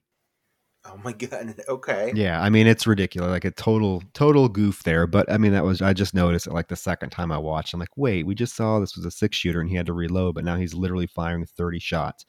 Joyce gets on the phone to try to call for help, but the phone line's been cut. And in the meantime, Debbie is back out in her closet through that fucking peephole, firing arrows into the room. Oh my god, there's no way to escape. There's nowhere to hide. These children, they're so small and nimble. They can get at you from any direction. It truly is rather terrifying. Like it feels like it kind of makes me think of like a similar tone of like when we watch The Brood. Like, yes, these children are not like mutated, but they're still just so tiny, and that makes them in a way more threatening to me. I find what makes this particular scene so effective is just how hell bent they are on killing, and they are just there's like no reasoning with them at all. I mean, they have all 3 of them have one mission, and they are as small and as unintimidating as they might seem. They are hell bent on this mission, and I'm sorry, they put up a pretty good fight. I'd be terrified. I mean, I don't know. What would you do? Then fucking Steven is able to actually get past the barricade that they have in front of the door, and he comes in with a big old fucking butcher knife, looking like he is ready to do some business. He's going to stab the shit out of these 2. However, Joyce has picked up a fishbowl, and instead of I would have smashed the whole bowl on this kid's head. I wouldn't have cared. All she does is dump the water out on his head. I'm like, Joyce, come on, you should have bashed him in the head with this fishbowl and broke it over his head. But she was able to stun him long enough to grab him and throw him into a trunk and shut him into the trunk. Okay, I love that he's thrown into a trunk. Like, I do. But for as extreme as this movie seemed to get at times, I am very disappointed that not one of these children meets their demise. And I'm not trying to, like, spoil shit. Like, let's hope that people who are listening to this have watched it. But, like, this is the first of 3 of them where you learn that none of these children die after the horrible things they've done, and it is very unsatisfying for me as a viewer. I have the same note. I'm wondering, I mean, it's okay for us to sit there and watch the children gleefully murder their parent, but we can't see one of them die or even the it could have been an off-screen death. Like let Joyce get a gun and shoot, and we know that the kid died, but we don't have to see it. But it was kind of a weird choice for them to allow all of the kids to die. Even though, I mean, the ending, I guess, well, no, it's not. I was going to say the ending, I guess, is satisfactory, at least for 2 of them, but it's really not. Yeah, so she's able to lock Steven in this trunk, and she runs out into the cabinet to get the gun because she knows that Bev's dad kept the gun in the cabinet. She gets the gun. She pulls it on Curtis. He comes in and he tells her that it's just a replica. And he goes to shoot her, but his gun is empty, which is no fucking surprise considering he's shot 30 shots out of a 6-shooter. But I love this little moment because it's like an oh shit moment for Curtis, but you see Jimmy kind of chuckle And then Jimmy like charges him and knocks him to the floor and is like beating the shit out of him. And they tie him up. In the meantime, Debbie doesn't stay to help her two friends. She sneaks out of the house. I love that about Debbie. I love that for her. She's sensible. She's like, I'm getting the fuck She out of always here. avoids, taking the blame or being in the middle of shit. She doesn't like getting her hands dirty. She just likes being on the sidelines and, occasionally firing arrows into people's eye sockets. So I like that she just gets the fuck out of there. I would try to do the same thing if I were Debbie with my sensible braids and my pink ensembles. One thing, again, I really wanted Curtis to die horribly. I cannot emphasize how badly I wanted to see him die. Watching him get beat up by Timmy, not nearly as satisfying, but I'll take it, at least because Timmy's been harassed by these fuckers. He has been the subject of some horrible torture, and I was happy that he at least got to beat the shit out of this punk. Yeah, but it's still, he should have, like, why are Joyce and Timmy, after knowing what these kids have done, why are they being so, like, careful not to, like, inflict serious injury on him? Like, again, she dumps water on Steven. You have to realize at this point, when these kids are coming at you with guns, knives, arrows, that, hey, these are the ones that have been killing everybody. So why are you going to treat them so delicately when they're coming after you? It doesn't make much sense. But they are able to call the police. Timmy runs out of the house, calls the police. In the meantime, Debbie's outside running down the street when her mom conveniently pulls up, and Debbie's like, Mom, we got to get out of here. Curtis and Steven did something really bad, and Joyce is going to blame me for it too. And she's like, what are you talking about? And all of a sudden, the mother sees all of these cops pull up at her house. So instead of like going to see what happened, she like has Debbie get in, and she like turns, backs away and drives off. You know what? This woman, I mean, I get it. At this point, just run. Like, run. Your life is a nightmare. You have nothing left in this shithole town aside from death and destruction, and your child has caused most of it. Just go into a world of denial and drive away. And that's exactly what she does. And I'm impressed by this decision. I think that this woman is who I would be at this point as well. So I feel like I can relate to this mother. I like this character a lot. She's crazy. Yeah, she gets away with her daughter. After all she's been through, I guess you can't blame her. But and then we cut to what seems to be, maybe a few days later, where the boys, Curtis and Steven, are leaving the police station as Joyce and Timmy and a few of their, I think it's her parents, watch them leave. And as Curtis gets into the cop car, the back of the car, he just gives that shit-eating grin to Joyce. He's just smirking away.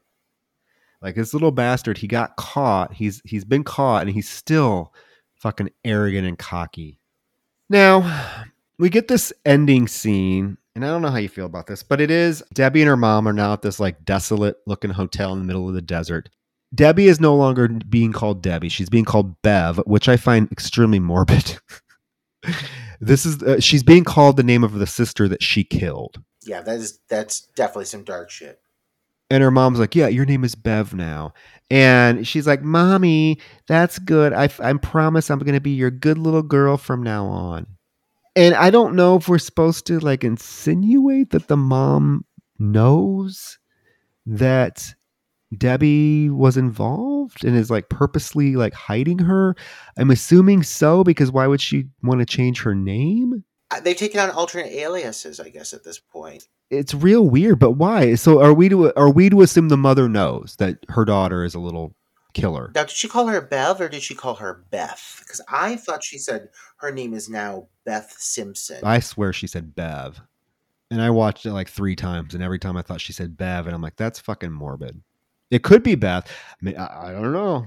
I thought she said Bev. Because their last names are never mentioned, so I don't know if like was their last name. I don't know. Either way, whether it's Bev or Beth, and if one of our listeners want to chime in and tell us what's correct, I could be wrong. I will totally admit it. I think it's actually way more morbid if it is Bev. So if it's Beth, I think the screenwriters missed out on an opportunity to be extremely morbid. But that's just my 2 cents. Again, this insinuation is the mother knows. Yeah. Oh, she's well aware. The mother is living a life of denial at this point. Yes. Yes, and it's fine. That's why that's why Debbie tells her, "I promise to be your good little girl from now on."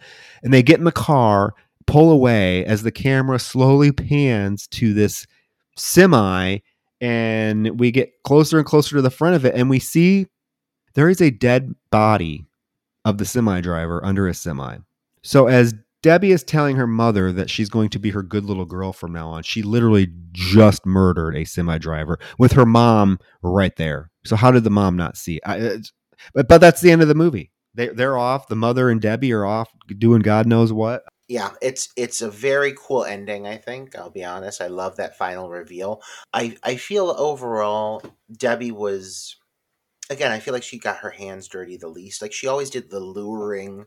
She was always the one that kind of like did everything from a safe distance. Even when she killed her sister, is from hidden with the the bow and arrow. But I think that to see the body like just laying there dead, meaning she's just now killing for sport, for pleasure. She just kills this random fucking semi truck driver. Like that's fucking creepy as hell. Like I really like that ending because if anything, I feel that now she knows that the mother is in complete denial. She's free to just do whatever the fuck she wants, as long as she plays good to the mom, And it's such a like dark note to end it on, but it's a very dark movie. It is a very dark movie. It's a very dark ending and a very dark movie. I feel like though they could have gone a little bit darker. For the most part, again, the movie's a fun watch. It's a fun watch. I just have some issues with, as I mentioned at the beginning, it came out so close to Happy Birthday to Me, and I feel like that's just a far superior film.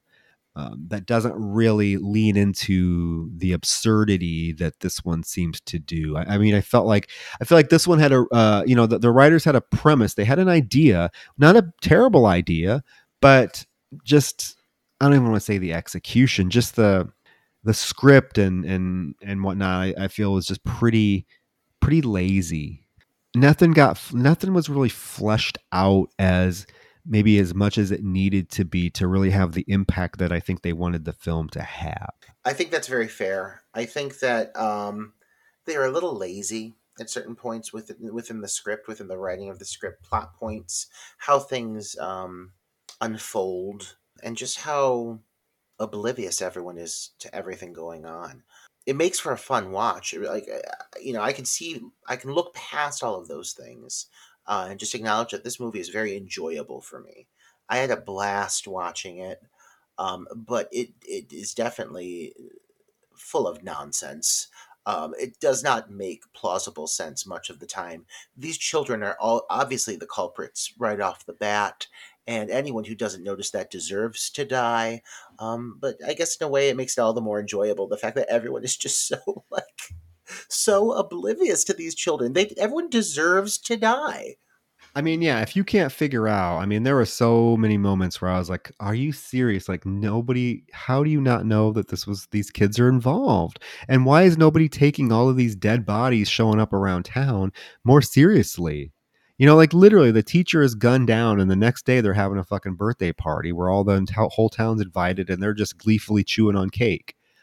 It's just, yeah, I don't know some of the decisions, but as you said, it's entertaining. And I guess at the end of the day, that's all we really want our slasher movies to do is entertain us, and this one does it. And again, I appreciate the bleak ending. I wish it would have gone a little bleaker, but I get it. And it's one of the few standalone slasher films from the 80s that never had a sequel. So we don't really know what became of little Debbie and her mother, who's slipping into God knows what. Hopefully she got some medication. Yeah, yeah. Or yeah, hopefully the mother got some medication. Debbie, I'm sure Debbie's still killing, still wearing pigtails and killing to this day. I need that sequel. I need to see Debbie 40 years later, what she's up to. Definitely. But that's Bloody Birthday, folks. An appropriate title for my birthday. Hopefully you enjoyed it. And again, remember what I said. I have two things you can do for my birthday that would make me ecstatic. Leave us a 5-star rating and review, or check out our Patreon. And with that, Roger, I'm going to let you reveal to the listeners what our next pick is. I am very excited for this next selection.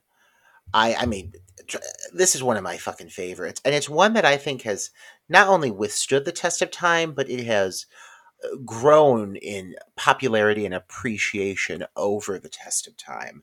It is a sequel that, in my opinion, in many ways, outshines the first entry. And I like the first entry plenty fine, but God, this sequel, I'm talking about none other than Final Destination 2. My favorite in the series. I love so many things about this movie, not just that amazing car crash sequence. I like a lot about Final Destination 2, and I'm going to be talking about it in depth, as we tend to do, Troy and I. We get in real deep, just like Troy's going to get in this evening for his birthday. Wink, wink. Deep into some cake. Well, deep into some cake either way. Yeah, I am very excited to discuss Final Destination 2. I would agree with you that I think it's a sequel that surpasses the original, and there's so much I can't wait to discuss with you. So yeah, I think that's a perfect choice for this month for our main feed, and it's gonna be a good one. It's gonna be a good one. It's going to be a great one. AJ Cook alone. Sign me up. Oh, for sure. Ali Larder. Though again, my friend's friend's friend went to college with Ellie Larder and said that she's the biggest slut in her college. So I don't know if that's the case. I ain't slut shaming, but she was really mad about it. So this is from another woman. So, but I still like Ellie Larder just fine. How could I not love her after Obsessed? Oh, I love it. Oh yeah, she's great. She's great. Slut or not, I love I me some Ali Larder. Yeah, good for her. I prefer her being a little. If I was a woman and looked like that, hell. Yes. God, I love her. All right. Well, on that note, gosh, Lord, hopefully she never runs across this. I'm not saying it. I'm not saying it. Just know it. On that note, folks, we are going to bid you adieu. Have a great night. Again, happy birthday to me. Check out Apple Podcasts. Leave us a good review, because we entertain you every week for 2+ hours. There you go. Good night. Oh, that was beautiful. We started with a song. We ended with a song. Good night. Okay.